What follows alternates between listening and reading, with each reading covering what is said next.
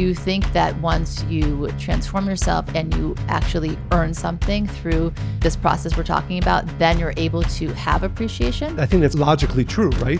That we do often have more appreciation for those things that we invested time and effort into rather than the things that just fell in our lap. And I really think you can only get to a place of joy when you really are able to give and share. I think it's something that embodies you when you actually become this person that is more a giver. I think the problem is we're often looking in front of us like, I expected this to happen, what I thought would be. But if you turn around and you look and you're like, wait, from where I came from, who I am, who I've become, the other things that I've created in that process, that's still energy that was actually quite useful. Every one of our listeners has something unbelievable to bring into this world. But that will never happen unless there is an investment of great effort, perseverance, and curiosity.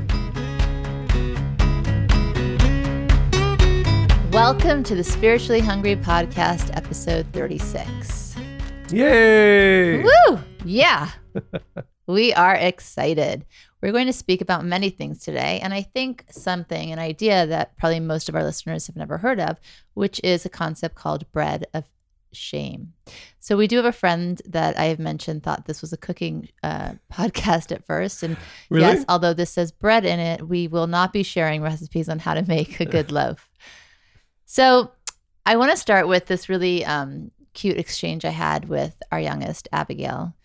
And we were listening to a song from the movie Leap in the car. It's called Blood, Sweat, and Tears.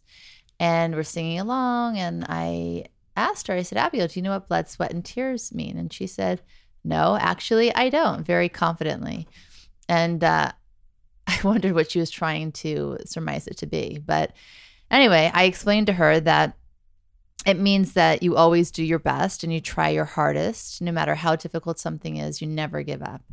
So that means that if you, and it was actually a timely conversation because she's still learning to ride a two-wheel bike. And so it was a perfect metaphor for actually blood, sweat, and tears. Meaning if you fall down and you scrape your knee and you bleed, or you try so hard that you're sweating and it's so incredibly difficult and seems impossible to master, you start crying, that's really what blood, sweat, and tears is, and that you never give up. And she looks at me and she said, well, what if it happens all at the same time? What am I going to do? She didn't know how she would stop all of that coming out of her body, which I thought was adorable.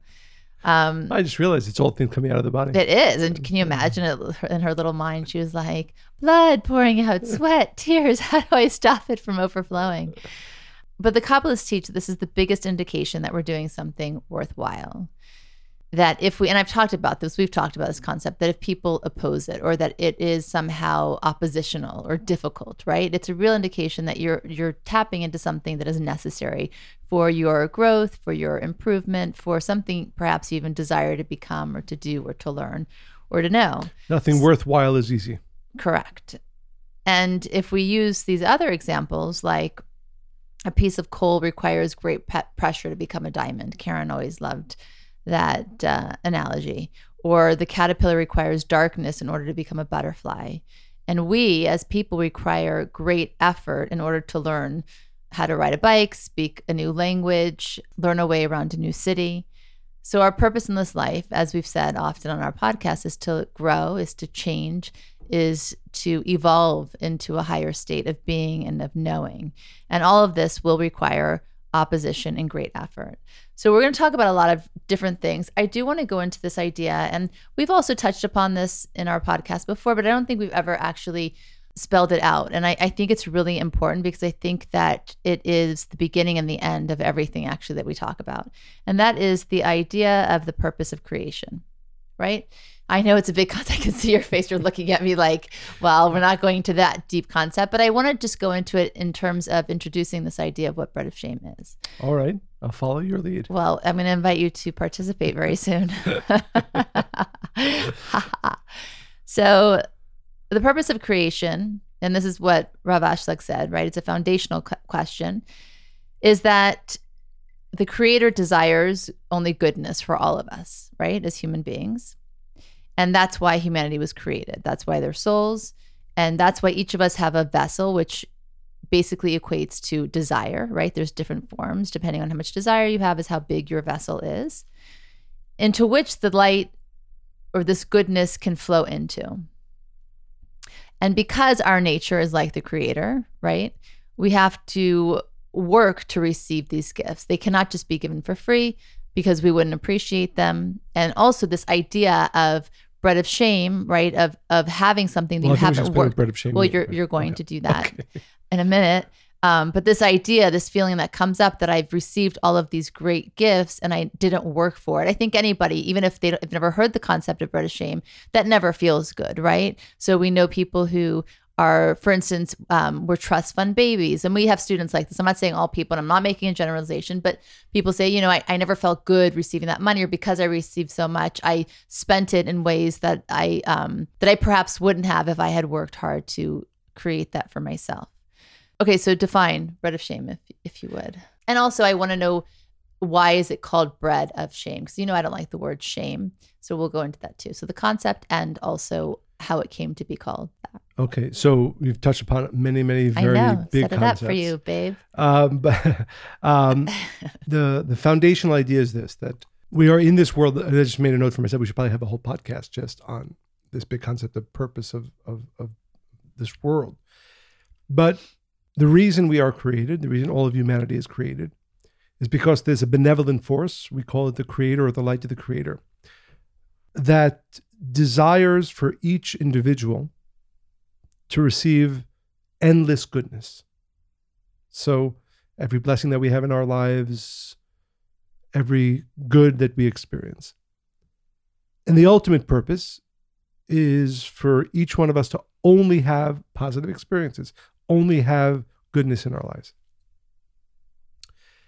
One of the great philosophical questions is, if you believe that there is a God or a creator or this positive force, which is probably more true to reality, why is there so much pain, suffering in the world? Exactly. Why did that force not simply, and if it desires to share, if it desires to bestow goodness, why did it not create a world where we're all here still, but we just get goodness? We don't experience pain. We don't experience suffering.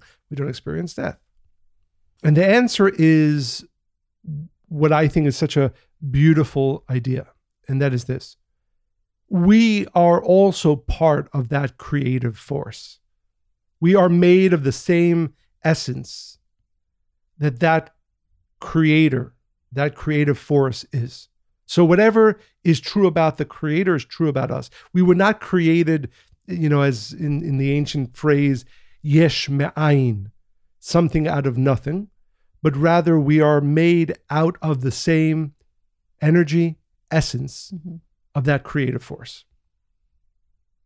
So the one thing that is true about that, one other thing we know, besides that it is a force for good, and that is why over time goodness overtakes evil, is that it also does not take from anybody. The creative force creates and gives. So in our core, in the essence of who we are, because as I said, we are of that same energy and force and essence that the creator or the creative energy is. So at our nature, we are all givers, like the creator. We will enjoy giving. We will not handle well simply receiving, because that goes against our nature. So if we are made in the creator's image, essence, energy, exactly. So, but the creator doesn't receive. Exactly. But we have an aspect of us that desires to receive. Right. So exactly. So I said before, we are not created ex nihilo, as it's called, or yesh me'ayin, out of nothingness. There's only one part of us that is different. And that is, like you said, that we do have a desire to receive. And where does that part come from? That was created out of nothing. That was and again, these are very deep concepts, and I hope by spending 20 seconds on each, we do some justice to them. Because the creative force wanted to share, wanted to give, it therefore was brought into creating beings, humanity, that have something new, a desire to receive of that great beneficence, of that goodness. So we are actually made up of two parts, two enmeshed, actually paradoxical parts. And this explains many things. The God part of us, or the creator part of us, and that force is a desire to share, to give, to do good, love, kindness, all of that. And we also have a desire to receive. Which comes from? That was created because... But the creator created Yes, that is new. That is yesh me'ayin. That is something out of nothing. That was a new creation, a new thing. So that we can therefore earn goodness. Well, receive, right? The purpose of the desire to receive is so that we can receive it. And does appreciation fall into that? Well, the inherent problem is because we are, for the most part, God or godly or creator, which means that the greater part of us is that essence that is not capable of simply taking. Mm-hmm. That created an inherent problem in the system, right? The only solution to that the system that the creator created. In the system of our world, or the system of goodness, yes, is that if we in some way what we call pay for the goodness that we receive, we will not feel that we are behaving opposite to our nature, right? Because like just taking for ourselves alone. Exactly, because if you have you baked a beautiful cake, as you often do, chocolate cake, really? Yes, and I give you $20 for it, right? You received and I received. You gave and I gave. So there's a perfect circuitry there. Right. There isn't one of us, as opposed to if I'm sitting here and all day and all night, all you do is give to me. The problem with that is not that there's anything morally wrong with that, but rather it goes against what I am. Mm-hmm. And an individual, none of us can, in the long term, in the short term, we could enjoy things that we didn't earn. But in the long term, it goes against our essence to receive that which we didn't pay for.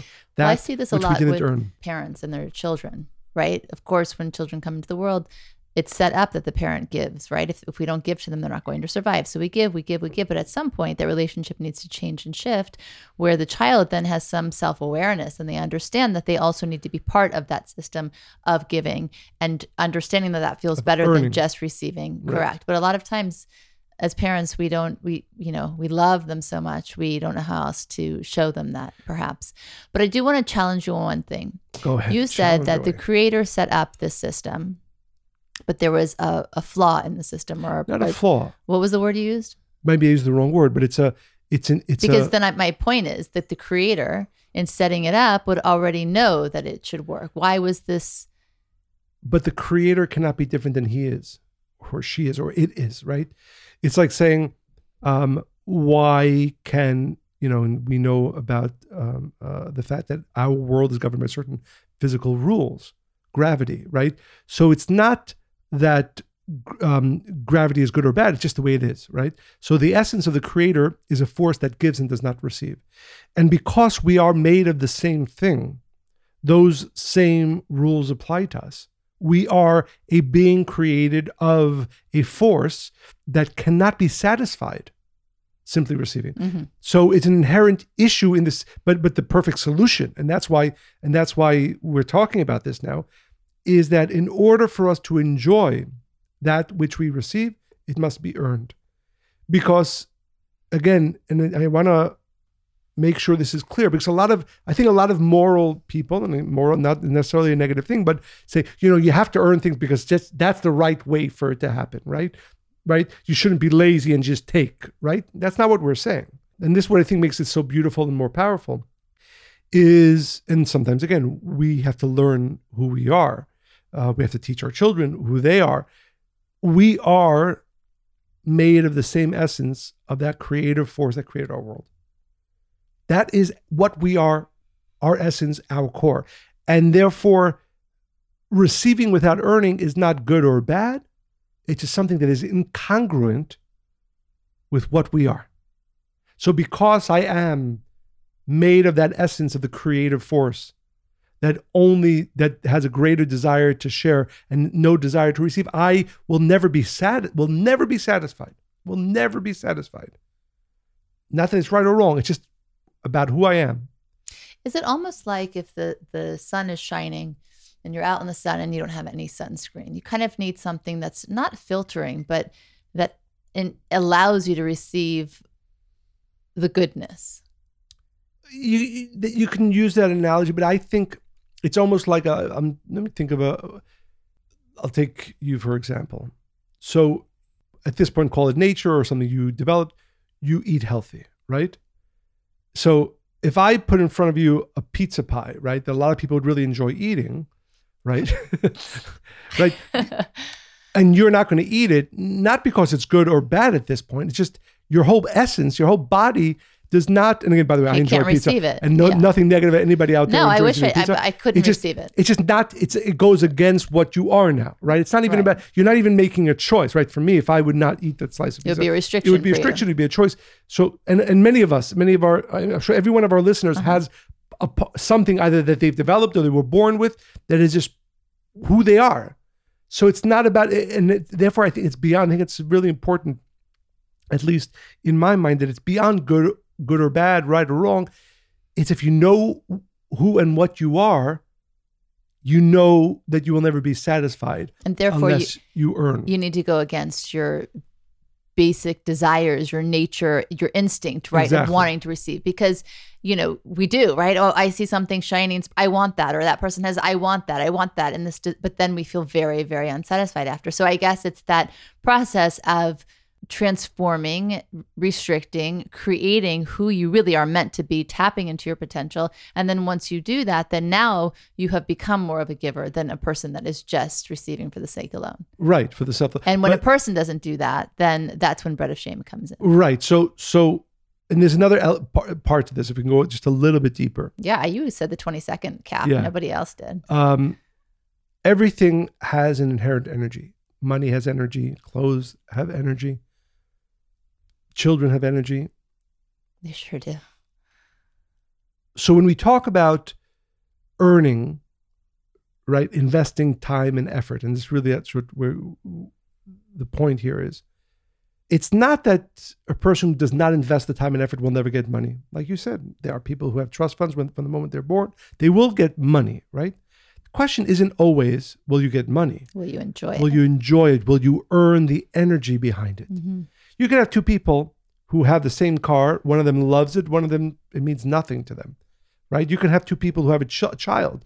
One of them is overwhelmed with appreciation and one, doesn't do that much for. So when we talk about earning, investing time and effort, we're talking about not simply, while it's true in physical ways, and there's, I'm sure, countless studies and books written about the importance of perseverance and hard work, why it's important. But we're going a step further. We're saying if you want to earn and therefore experience the inherent energy that is within any one of your blessings, you have to earn it. And the only way we earn it is by investment of energy, which means, again, for example, let's use that person who came upon money, mm-hmm. right? Did not earn it. Mm-hmm. They have to find a way to earn it. They have to find a way to invest time and energy into it in order to be able to receive its greatest benefit. To even transform that energy of the money that's coming in, right? So maybe they start another business that's helping hungry children in Africa, or they are now starting a business, whatever it is. They're taking that thing that was given to them that wasn't earned, and then they're working really hard to create something else. Exactly. I do have a question for you, though, because the example you gave of two people having a car, the same car, and one is able to receive joy from that possession, and another one is not. Often I think people think it's because one is a more appreciative person than the other person. So how does this tie into that idea? Do you think that once you transform yourself and you actually earn something through this process we're talking about, then you're able to have appreciation? I think that's logically true, right? That we do often have more appreciation for those things that we invested time and effort into rather than the things that just fell in our lap. But what we're saying is that it's not just a psychological reality, it's a spiritual reality. That, and this is, sometimes, you have this conversation when people come to you about relationships, and and there's other reasons why it's important to invest time and effort into your relationship. But at the most basic level, what we're saying is that even if everything's amazing, you want it to keep staying amazing. You want to keep earning the great energy within your relationship. Invest time and effort. The circuitry. Only the things that we continue to invest time and energy into do we have the ability to maintain receiving great energy from. It's that simple. That's circuitry. And that's why a person needs to keep sharing and perhaps be charitable. And, they have to use all that they receive and put it back into a funnel where it can come back. Right. But I'm saying even not again, use money as an example, again, whether it's a relationship, Mm-hmm. whether it's family, whether it's any gift, those things that are important to us, make sure you're investing time and effort into. Because the only way to maintain the ability to receive energy and joy from any one of our blessings is if we're continually investing time and energy into it. It explains so much. If you think about relationships between a parent and a child, and then they look later on in life, and when did it change? When did it go? It was never like that before, right? There are these changes that occur that we don't recognize if we're not constantly aware of that and working towards that. Right. All righty then. Do you want to speak more about bread of shame? Well, wait, you didn't answer that question though. So bread of shame, how did those So words come it's to actually be? an ancient, about over 2,000-year-old phrase used by the sages in reference to an individual who received something that he or she did not earn. So it's called, the ancient Aramaic words are actually nahama di chesufa, which mean bread that causes shame to the individual. Because Like an embarrassment. Yeah, because he or she is embarrassed by receiving a gift without earning it. Mm-hmm. But obviously, as we said, the deeper, and it's so important that this is clear, the deeper understanding is, again, it's not a moral, right, wrong. It's just that our essence cannot abide with receiving that which we haven't earned, because we are of the energy of the Creator. It's interesting. I was thinking about this today because we're coming upon Purim. It's a holiday about where we experience a lot of happiness. And I was thinking about what the difference between happiness and joy is. You ever thought about that? They seem like the same word pretty much. Happiness and joy. And what I came to, for me anyway, I think happiness is a state that you're in. It's fleeting. It comes, it goes, and there's different levels, right? You can be content, feel happy, you can be elated, right? There's a range of that. Joy, I think, is something that permeates your entire being. It's a place that you arrive to, and I really think you can only get to a place of joy when you really are able to give and share. I think it's something that embodies you when you actually become this person that is more a giver than a receiver. Interesting. And again, and to be clear, what we're talking about is not only giving, right? Because if you want to have a successful company, and not just, again, because it might be successful, but you won't be able to enjoy it, you have to invest time and effort. It's and that work, simple. hard work, yes. Time and effort and hard work. And that's why there's a phrase, an ancient phrase, which says, Yagata umatzata tamin. If you work hard for something and then you come across it, then believe that it will stay with you. Again, because you can get something, as we said, but it won't stay with you. And stay with you does not necessarily only mean it won't physically stay with you. It's how you feel about it. Yes. The joy that you experience. Yes. That's so powerful. I think we've all experienced that. I can remember times where I felt that. And one of the important Kabbalistic understandings is this, that this is really the differentiating force between those who almost make it and those who make it. There's a I don't know if the word is scary, but a true teaching that out of people who are doing something important, whether it's spiritual work or anything important in this world, out of 1,000 people who have the greatest intentions and desires, only 1 in 1,000 succeeds, right? Why? Why is it only 1 in 1,000? And the Kabbalah say those who invest the difficult, and it's, people might not be an easy word to hear, difficult work into anything, that's the individual who will ultimately succeed in receiving the really endless blessing from whatever work that is. 1 in 1,000. So if you think about it, I think about myself very often. There are a few endeavors that I'm involved in, besides the main work that I do, that are important to me, whether it's my family, whether it's my work. I know something very simple.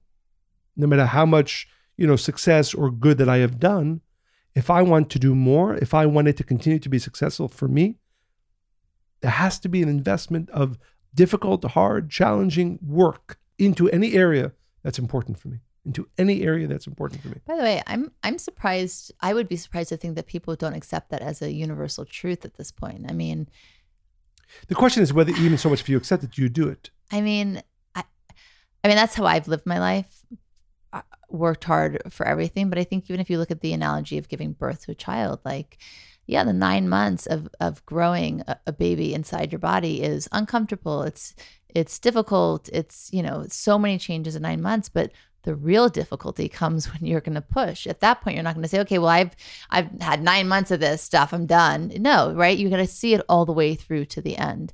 And I do want to talk about this idea of keep pushing on, because I think that when we go back to that idea of blood, sweat, and tears, I think people understand to some degree that that's part of the process. But then when we put all this energy into what we want to create and we think, okay, now's the time where all of everything I put in, it's going to be revealed, whatever that is, right? The outcome is now, and I'm going to see it. And then when nothing happens, you're like, oh my God, it's not meant to be, or I wasted all that time, or I should have done something else. And we stop pushing. And like you said, what the 1 in 1,000, what's the difference? It means that the 10th time they tried, they didn't give up. The 100th time that let's say they jumped up on a ladder and they're trying to get to wherever, they didn't give up. The 900th time, right? The 1,000th time, they keep trying, they keep pushing on.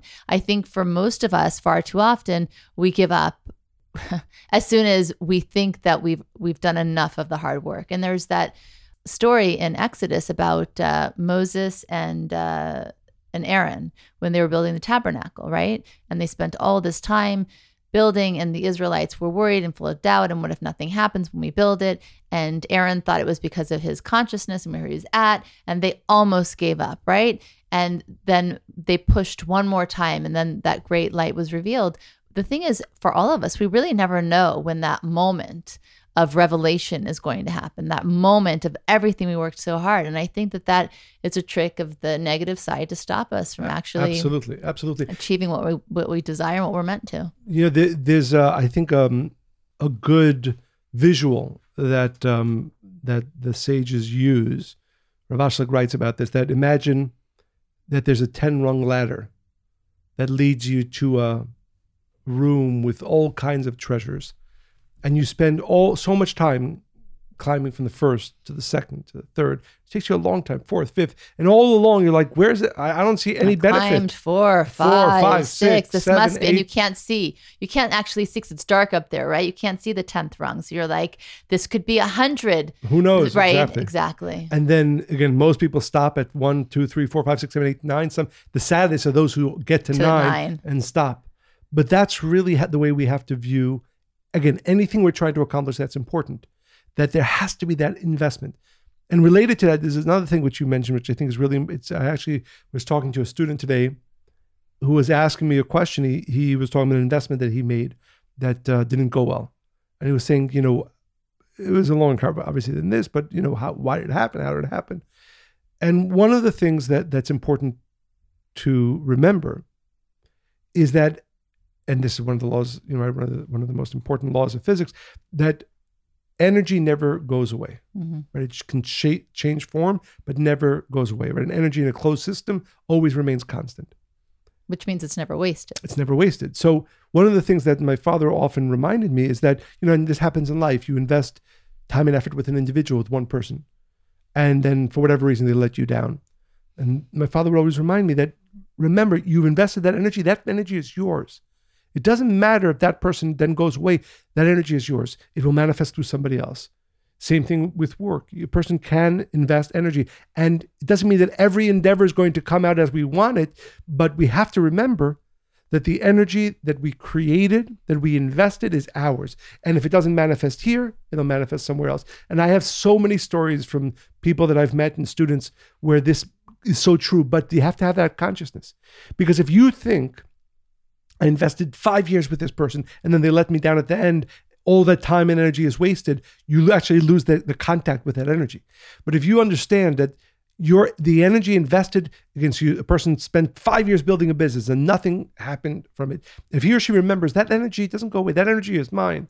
And then they start another business. And then suddenly in a year, it's, more than they can imagine. Why? Because they've held on to that energy from before. And I think, but also something always happens. There's no nothingness, right? So I think the problem is we're often looking in front of us, like, I expected this to happen, what I thought would be. But if you turn around and you look and you're like, wait, from where I came from, who I am, who I've become, the other things that I've created in that process, that's still energy that was actually quite useful. Our problem is we have tunnel vision, right? It's only, I expected it to be this way. I wanted it to turn out this way. And if it wasn't what I intended, then it was a failure, which is not true at all. You spoke of ladders, and there's this quote from the Kotzker Rebbe, and he shared in regards to perseverance.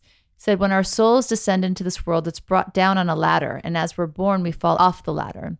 He explains that our process in life is to leap toward the ladder and jump onto it again and again. And what I like actually is in the second part that he says is that most people jump a few times and give up. Then there are others who jump 100 times. 1,000, right? Then there's jump 1,000 and give up. And there are those who jump 10,000 times. It's only those who never stop jumping, the Creator comes and lifts them up. Mm-hmm.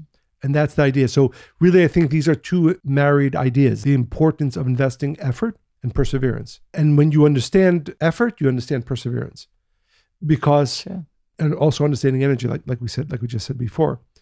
And there's actually a quote from Michelangelo. It's funny because you spoke about curiosity, how this is a little bit off topic, but Walter Isaacson wrote this book about Michelangelo, really an amazing book about an amazing person. And he pointed out one of the most important things. And of course, Michelangelo both created and wrote about both in science and other arenas, amazing things. One of the great and unique characteristics of Michelangelo was curiosity.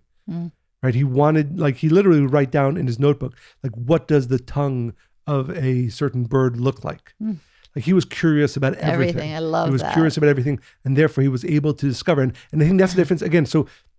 Again, although we're talking about the importance of investing effort and perseverance, I think that idea of always being curious, like you said before, where a person says, okay, I built this business, I wanted this to succeed. It didn't. Now I'm curious. Where's my energy actually going to manifest? Yeah. Is it here? Is it there? We keep investing effort. Or where has it manifested? Exactly. Let me just pause and look around for a second. Exactly. But what I want to say, Michelangelo, again, one of my favorite quotes from Michelangelo, he said, if people knew how hard I had to work to gain my mastery, it would not seem so wonderful. I love that. Right. The effort, right, that he had to invest. It'd be quite messy. Yes. I love that. Yeah. If people knew how much hard work, right, he had to put into his mastery, invest in it. And that's the point. The point is, people think it's effortless. Yeah, people see, a statue or a painting. I could never of do Michelangelo. that, but they don't know. Was he up for nights and like? And I think for if we can inspire our listeners to this, every one of our listeners has something unbelievable to bring into this world. But that will never happen unless there is an investment of great effort, perseverance, and curiosity. And again, I always get excited about, if even one of our listeners hears this and does not give up next time, continues to invest, I promise you will come to be amazed, right? Because for me, the Michelangelo quote isn't about Michelangelo, it's about us, right? We sometimes, when we're feeling sad about ourselves or down about ourselves, why is it so easy for them and not, why is it so hard for me? Why does nothing ever go right for me? And thoughts like that. You have something amazing to bring into this world, but the only way that you will access it and the only way that you will manifest it is with difficult work, perseverance, and that sense of curiosity. I love that because it's actually leading me into my next idea, which is, are you being too hard on yourself? Right? So I think that we know we can't really expect to be fulfilled without some kind of hard work. I think that's a given to some extent, not how hard it will be, but like it requires some. You can't, there's nothing, you're not going to be something. I think you're not, this, and we've been surprised sometimes in sometimes some people expectations. Yes. Yeah. Usually it's young people, really young people, or sometimes older younger people. souls. By the way, and sometimes us, right? I mean, the idea is that. Yes. Yeah. So Dr. Andrea Pennington, she's a doctor of integrative medicine and a TEDx speaker. And she honed in on this idea that, because this happens also in our spiritual work too, we can be really hard on ourselves. Why? Because we're really looking internally at all the things that we need to change about ourselves. And there's a fine line that we walk there between being, degrading to ourselves versus, let me really look at this and say, okay, what do I need to change from a healthy space? She says, those of us who are seeking to be better have the hardest time with self-compassion. She writes, when we step onto the path toward becoming our best self, we open our eyes, hearts, and minds to seeing ourselves deeply from the inside out. Beginning or deepening our spiritual journey involves coming face to face with the darkest aspects of our personalities. We must embrace our darkness to shine brighter. Now, seeing our darkness is not something that some are excited to see necessarily, right? It's difficult at times. But the first thing we need to know is that we're not alone in that. Everyone has darkness and light, and they coexist within each of us, right? That's a given. And the second is your path to spiritual growth doesn't have to be so hard.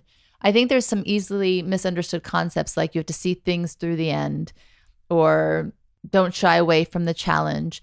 But you also have to be able to recognize when certain things just aren't working for you. Like I had a student who, she had a mentor in business, and this mentor was making her have a lot of self-doubt, feel horrible about herself. And it was doing the opposite of what the mentor was meant to do.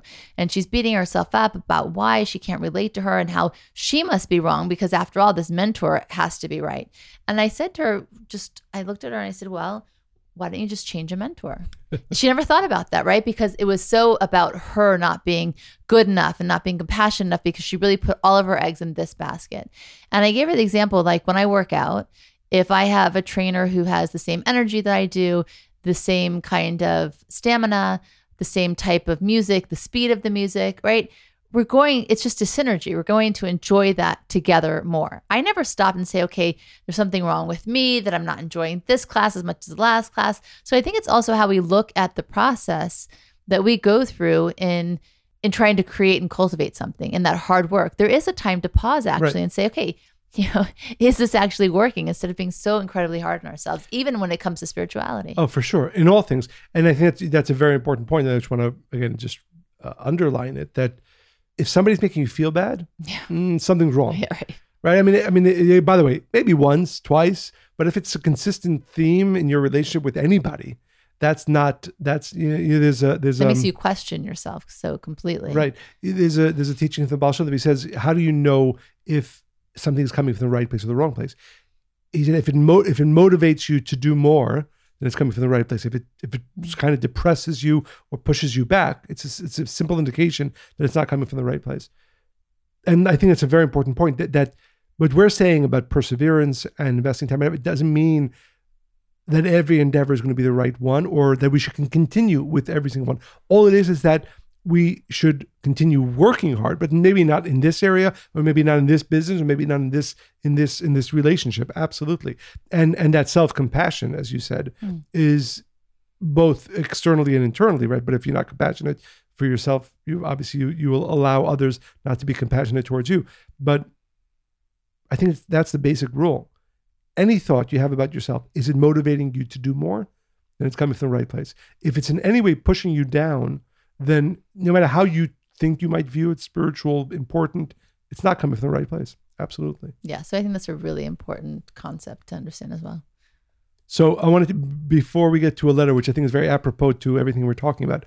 Wait, I just have something. Oh, sorry. No. Go. No. I don't want to. No, I will save it for the outro. You go ahead. My question is, it could be recent or a time that recently you realized that you needed to invest more time and effort in some area. Yeah, all the time. In study. It's always in study. Because I feel like, what do you mean by in study? I know I give this advice to a lot of people, to really spend time and energy on what's the most important thing.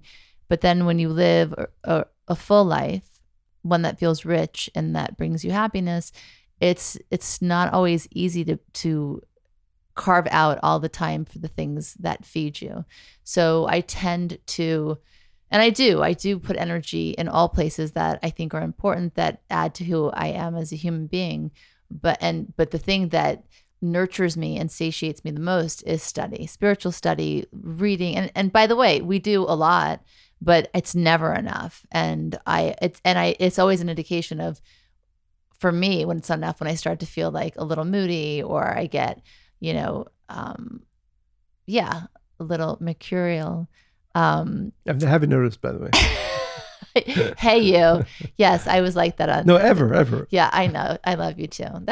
Was that rude? No. Yes. We'll have our listeners share. And they will. But so I would say that for me is, because by the way, when I do, it's like nothing makes me happier. Nothing brings me more joy. But it's always been the greatest discipline to like sit down. Because I like movement. To sit is really difficult for me. So there you have it. And to my point is, because I love movement and I love music and dancing, when I was thinking about... That's a shout out to Tracy Anderson Method for those of you who don't know. Tracy Anderson, my friend and confidant. But also music. And the two songs that for me have been my go-to in working hard and pushing myself. I know what you know. Yes, It's My Life. There you go, John Bon Jovi. And also, which was your father's favorite song, is My Way with Frank Sinatra. And actually, John Bon Jovi mentions Frankie in his song. So I'm just going to read the lyrics very quick. Not all of it, but the part that really like, when I'm feeling like really excited about something I'm working on, or I want to create something, I'll blast It's My Life. And, I've noticed. Right. I did that today. So John says, I ain't going to be just a face in the crowd. You're going to hear my voice when I shout it out loud. Because I like a bit of moxie, right? Like that inspires me. It's my life. It's now or never. I'm not going to live forever. I just want to live while I'm alive. And those are like sobering words, right? Why are you smiling? No. I can sing it if you want. Go for it. Yes, you should definitely sing it. And then he says, like Frankie said. It's a hard song to sing. It's my... No, it's not. Go for it. No, I need the karaoke machine. Like Frankie said, I did it my way. This is for the ones who stood their ground. Tomorrow's getting harder, make no mistake. Luck ain't ever luck. Got to make your own breaks. Because you know how I feel about lucky and unlucky. And then Frank Sinatra with My Way, the end is nearer, so I face the final curtain. Again, I like a little bit of sobering lyrics. I've lived a life that's full. I've traveled each and every highway. And much more than this, I did it my way. Regrets, I've had a few, but then again, too few to mention. Yes, there were times when I bit off more than I could chew, but through it all, when there was doubt, I ate it and spit it out. I faced it all and stood tall. I did it my way. So, I don't know. I think that for all our listeners, find your thing that's going to get you through the day, or get you through that moment of doubt, or like, I can't do it, or I can't push another time, and just, persevere. Beautiful. I'll share I two didn't things. write the song. Yeah, I know. Beautiful. But you're sharing it. Two things. You mentioned luck, and one of my favorite quotes about that is that I forget exactly who said this, but I'm a big believer in luck, and I find that the more effort and work I put into something, the more lucky I get. I like that. And the second thing, you mentioned Frank Sinatra, so I know we're going a little bit over time, and those of our listeners who know the story. What's time, honey? Yes. We did a podcast on time. Yes, one of my favorite Frank Sinatra stories.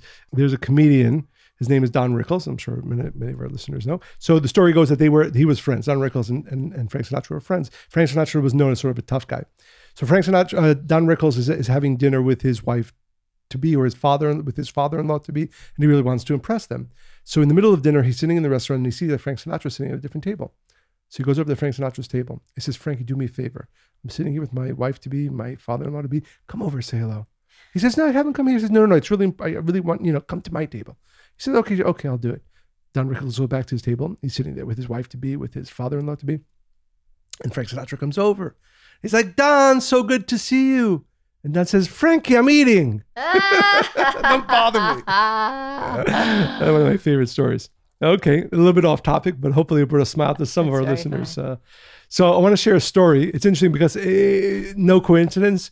Often the stories that our listeners are sharing are very much apropos, even though they're talking about previous podcasts, the podcast that we're recording now. And I want to remind all of our listeners that we really love receiving your stories, your questions, everything that you share with us. Even if we don't get an opportunity to share it, it really inspires us. So please continue to send them to Monica and Michael at Kabbalah.com. Your stories, your observations, your questions, your inspirations. So this is an email from Justin. The title is Long Overdue Letter. I have written this message many times over the past 9 years. Most of those attempts, were only in consciousness, only twice finding the ability to contain my thoughts to start this message. The first time I wrote it to you, Michael, was about 7 years ago. Though I did finally complete writing that time, I never sent the letter. The second attempt was a week ago. After having fought with myself for weeks, I finally decided to write to you both. After I had an incredible experience, I had one morning while replaying mentally the episode where Michael spoke to our ability to go back in time and actually be in the reality of prior moments. So I worked in the letter all day throughout work, while driving and between customers. I hope you weren't typing while you were driving, but using a speech-to-text transcriber. I was so happy that I was finally going to say all that I felt I needed to say. After my last customer, I went to finish up the letter, and as I am sure you can guess by this point, the letter was gone. After a few seconds of frustration, I reminded myself that A, there must be some great light that needs to be revealed through the process, and B, if the letter was gone, it was obviously not what I should be writing about. I see in hindsight, my letter was an attempt for me to get an ego boost by telling you the great things I was able to do through my study and physical time. The ego had won again, and all I spoke about was every right decision I made and how deeply I study and how much I know, in quotes. So instead, I'm going to go a different direction, and feel free to share any or all of this letter if you feel someone may grow from it. So I have a question about something I am having great difficulty. So, by the way, before I get to the question, again, to all of our listeners, please, please, please write all of your experiences, anything you want to share. We really, really enjoy receiving them, and it continues to inspire us. So I've been studying for close to 10 years, and I'm well past the point of having any trace of doubt as to the validity, authenticity, and power of this wisdom.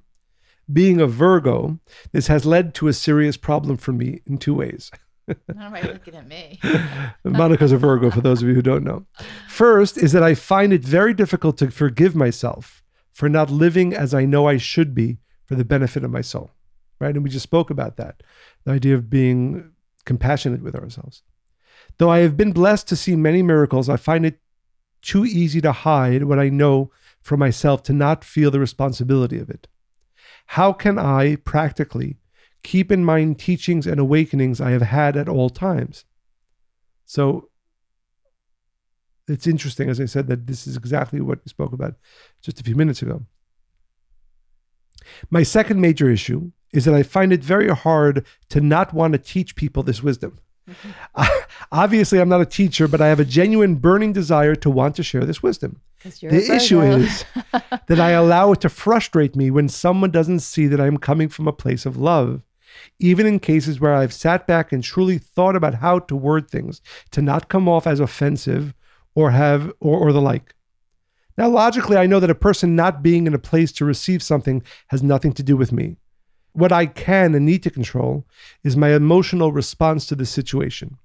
I have found it much easier to just not try anymore with certain loved ones, but now I sense resentment in myself for them not being open to hear my message. How can I balance this desire to teach and share and help others to grow while focusing as well on my own growth? ... Now that I write this, I think I have the answer. Just focus on my own growth. I apologize for being so wordy. Don't apologize. We enjoyed it. And I'm sure our listeners are as well. But trust that I stopped myself. Smiley face. I love you both dearly. And thank you so, so much for everything you have done and continue to do. Thank you for being you, Justin. Thanks, Justin. Thank you, Justin. And again, I know, Monica, if you want to say anything about the second question, but I think, as Justin said, the answer is self-evident. And as we always say, we do this podcast for people like Justin and all the rest of our listeners because we are so inspired by this wisdom and inspires us to be able to share it. If you want to help share this podcast with as many people as you can, Go to Apple Podcasts and everywhere else you get your podcasts. Write 5-star reviews. Write great reviews. We read them, and I really appreciate them. Thank you. We really appreciate them. Yes, we both really appreciate them. Make sure to continue writing your stories, questions, comments, anything else to Monica and Michael at Kabbalah.com. Monica and Michael at Kabbalah.com. We hope that you enjoyed this podcast as much as we enjoyed recording it. And I did it my way. Yay. Yes, by the way, if you want Monica to sing more often on the podcast, please let us know. I say, no, please don't. All these people saying you don't have a good voice. Monica, no, nobody should say that. But if you do want to hear more of Monica's tunes. I tend to sing. Do you remember those Saturday Night Live? Why do I do that? I like it. Yes. Singing makes me happy. Yes. We'll be coming out with a record. Maybe when I'm happy, I sing. Yes. Maybe both. Yes. What record? What? No, we'll be coming out with a record of Monica's singing on the Spiritually Hungry podcast. Not gonna happen. Again, we hope you enjoyed this as much as I enjoyed listening to Monica sing and the rest of the wisdom. And please, again, make sure to share this with everybody. Make sure to write positive reviews, 5-star reviews. I think it's funny that you do this every time, because I love that though, because that's really advocating for us and persevering. Like I'd be like, nobody wants to hear this every week, but I think it's really good. Okay, by the way, if you do not want to hear this every week, email us at monica@Kabbalah.com. By the way, I'm going to continue doing it whether you want to hear this or not, but please let us know if you do. But that's why I always have an amusing look on my face when you do this part. Sing something. Okay, bye.